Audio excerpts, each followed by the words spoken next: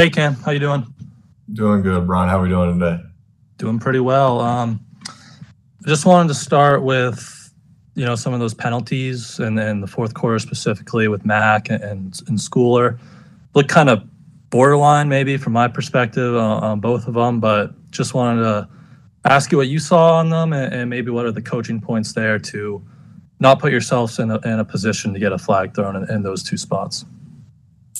Yeah, obviously, they call what they call out there, and we just got to be able to adjust to those situations, and then, just making sure our guys are understanding the situations in the game. Got to do a better job, from a coaching aspect of, hey, either how aggressive or not aggressive to be. We want our guys to always have the mentality to go out there and make a play for the team, so we just got to get coaching and the techniques, the fundamentals right there, and knowing the situations.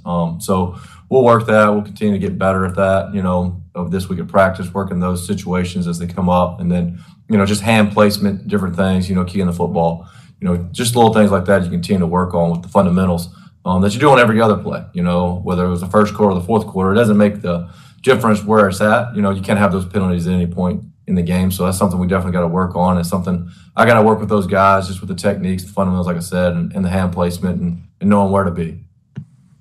And then just one other one, looking ahead to Germany, the field, it's kind of that weird like hybrid grass thing they're calling it. I was just wondering if that, impacts your part of the game at all, like specifically with the kickers, with Chad, maybe his technique or anything, or with Bryce, how the ball bounces. Just is there any difference with that type of grass compared to the turf you guys usually play on? Yeah, there's definitely going to be some differences. And like you just said, trying to figure out how the ball is going to bounce. Is it going to take a high bounce, that like it usually does on a turf? Is it going to be, sink in more when it hits? Because it is, like you said, that synthetic, intertwined, call it turf/grass field where they've thrown that in there. So it'll be a little bit different. The footing will be something we've got to definitely look at pregame, whether you're going to wear, soccer cleats, football cleats, that's something we definitely have to talk about before the game so our guys aren't slipping or falling out there because it is different, but I think we'll get a good grasp for that, going out there pregame, working out, kicking the ball. We'll have multiple options available for those guys, for their footing and, how to understand the ball is going to bounce. So, you may play a ball that if you're going to get the high bounce, you can be a little bit more aggressive right there if it's going to just stick, in the ground, so we've talked about those things, but that's something, definitely in pregame we're going to talk about, kind of see how it is.